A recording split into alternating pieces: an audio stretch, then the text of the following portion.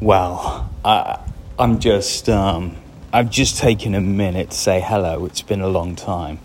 I'm sorry I left you without a dope beat to step to. But in other news, Bryson DeChambeau. What a win.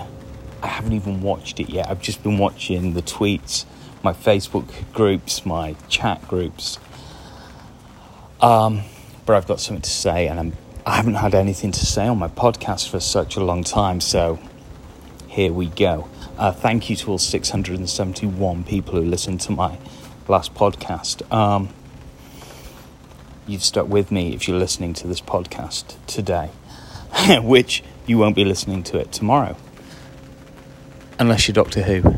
Anyway, Bryson, I've got a theory about why he's done what he's done. And I've not listened to any of the interviews with him. I just want to share it with you. And it's all about running. Now, this is going to be quick because I should be doing jobs to look after my family, but this is burning. Here it is, right? I've been running, and I was chatting with a golfer friend about running. Because I posted a time, I did 5K in 24 minutes something. He's like, wow, you're fast. And I'm not fast. I'm not. I'm an average runner, maybe not even average, but I'm doing all right, considering I'm less than a year in, but here's what I like about running. It's easy. It's so easy, because unlike golf, if I put effort in, I get rewards out. If I see on my watch that I'm close to a personal best time and I've got 1 kilometre left, I know if I run as hard as I can for approximately the next 4 minutes, after that 4 minutes I will be exhausted and desperate, but there's a strong chance I'll beat my personal best. And that's awesome, right? That's awesome. All I've got to do is push as hard as I can, and the results come. Now, I know that's because I've got potential and time working in my favour. I have some potential to beat my records because I'm new to the game of running. Hold that idea. Hold it. Think of Bryson. Bryson's famously bulked up, and he's become a muscle man, and, people have said a lot, and I need to say no more. But every golfer's thought, if I put on muscle, I'd love to, I'd hit the ball 30, 40, 50, 100 yards further. But what about my short game? What about my putting? Maybe I'd lose it. Now, there's a million personal trainers, golf-specific even, who'll tell you they can win that battle. Bryson did it. Now, we all know he's got the money and the access to the best in the biz. He didn't need it. He didn't need it. All he did was got big and kept practicing. Now, he had to put in some range time to work out how his new physique would hit the golf ball for. But he's not scared of range time, right? We all know that. The delicate genius was a fan of the range. So he's not worried there. And then, so he's done that, but I don't think that was a challenge to him. All it is another swing change. You know what I mean? It's not a big swing change. He just had to adapt. But that was just part of the program he'd be on anyway. This year's training plan is based around my new physique. I need to put in some range time. My coaches have told me I'm working on this, and this is what I'm going to work on, and it's fine. It's just this year's priorities. But what about his short game? He never had a fucking short game. Last time I checked, Bryson was 200, there or thereabouts in stroke gain putting. He was losing so many strokes against the field. He didn't have a putting game to lose. He was still a PGA Tour pro in putting. He could wipe the floor with me. But compared to his peers, he had nothing to lose. What if he goes down from 200 to 202? He's lost 0.2 strokes per round. And he may well have done, but he's gained 4 shots or whatever on the field because of his driving. You don't have to be a mathematician to work out that was a good trade-off for him. What a genius. A delicate genius. Not delicate anymore. Now, why did you start talking about running? Let me tell you why. Because all us golfers know that you can go to the range and hit 1,000 balls a day for a month and still go out and have a really sucky game of golf. Right? You can't, there's some problems, it feels like you can't outwork. But Bryson broke the system. What he discovered was, if you work in the gym, you get bigger and stronger. Energy in, results out. There's no variables. There are variables, his nutrition and stuff, but do you know what? They're nothing compared to the variables in golf. Like, if you go to the gym with a bad attitude and lift, 200 reps at a varying percentage up to 80% max, you're going to do great. It's going to pay off. Do that 2 hours, in whole body moves for 3 times a week, mixing that up with some other workouts, you're going to get big. And he's done it. Doesn't matter if you're upset. Doesn't matter if you've got positive attitude, negative attitude. It doesn't matter if you've got the yips. You just push. You just do it harder. And the results come, like my running. Doesn't matter how I feel. When I realise I've got to push hard for 4 minutes, I just push hard for 4 minutes. There'll be good days, bad days, of course, right? I'm not an Olympic athlete, though. So my variables are minimal. Bryson's not a powerlifter. He's not a bodybuilder. He's not an Olympic powerlifter. The variables between a good day in the gym and the bad day in the gym for him, negligible. You put the effort in, you get the results out. If you can change your golf practice into something where you put the effort in, you get the results out, guaranteed every time you practice. What happens? Essentially, you win the US Open. That's what happens. Isn't that amazing? He's cracked the code. Now, he's got 18 months until every further mucker on tour looks like him. Not every, but enough. Because what people have done in the past is they've wussed out. They haven't had the cojones to go, right, I'm just going to get big. I'm going to get bigger than big. I'm going to be the biggest, muscliest guy on tour. Brooks is big, right? There's other guys that are big. They're not Bryson big. Because they didn't do it. They're worried or whatever. They had the wrong advice, I think. Get big, get good at golf, go win the US Open.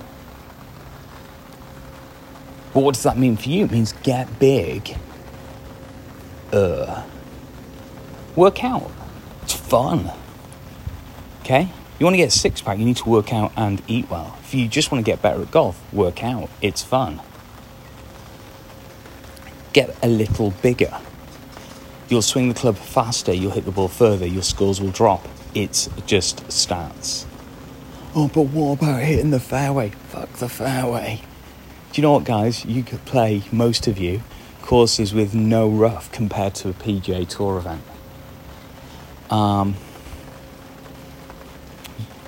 Your rough isn't going to penalise you too much. Yeah, but what about out of bounds and stuff? Yeah, right. Learn to manage your miss. It's not hard. We've talked about it on this podcast. Learn how to swing a club so that you miss left if there's trouble on the right. Doesn't matter if you miss it 50 yards, 100 yards left, as long as you don't go out of bounds down the right. Opposite. If there's trouble on the left, learn how to hit a shot that always goes right. What if there's trouble on both sides? That's the time you pull out your 3-iron and you hit your stock shot. You develop a shot that doesn't miss by much either way. Doesn't matter if it's a 6-iron. Why doesn't it matter if it's a 6-iron? Because you've bulked up. So if you're hitting that 6-iron 20 yards further than you are today, 2 6-irons gets you into a very close to most par 4s. 3 6-irons gets you close to most par 5s. But we all know you can play golf holes backwards. If you'd normally hit 3-wood 6-iron to try and dodge some trouble on a tight hole, play it the other way, hit 6-iron 3-wood. You may not get exactly the same numbers because you're not playing the 3-wood off the tee, blah, blah, blah, blah, blah, blah, yawn. But you're going to be up there, right? You play 6-iron to miss the water and the out of bounds on my imaginary par 4 that's really tight. Then you play 3-wood into a more open green, chip and putt, walk off with a 5. Haha, 2-putt, you know what I mean? Pitch in 2-putt, walk off with a 5. If it's the worst of all holes, it doesn't matter. There's one hole I play regularly. It's the 18th at Summit in Panama. It's really tight. For me, it's really tight up around about 250, which is where my drives are landing or rolling, depending on the weather, right? And if I get up there, I'm hitting something like 9-iron in. I can't remember. Let's just say 9-iron. Now, could I play the hole backwards? No. Why not? Because I don't want to be hitting in 3-wood because the green's even tighter than the fairway. But I should really start thinking of playing that whole 5-iron, for example. I haven't worked out the numbers. But I should really think about playing golf again. I haven't played golf since June, since I recorded that podcast. I've been swinging in my yard, not with ball, just with my orange whip. I've been running. But I'm trying to stay in shape, trying to stay bendy. But lockdown here in Panama just means for me, I'm not been comfortable playing golf. Lots of people have them, but I'm not comfy doing it. Because I feel like I'd be breaking the law, and I don't want to do that. It's changed. It's changing. So I might be back out in the next couple of weeks. So, quick podcast. Gets me back in the saddle as well. I'm going to wrap this by 15. Think about Bryson and think about your game. What can you learn? Effort in, results out, scores lowered. In the gym. Say you go to the range once a week. Spend $12 on a £12. Let's say 10 of the Queen's pounds on a bucket of balls. That's like, I used to make a joke, so that's like what, $300, but it's not anymore. It's like $11.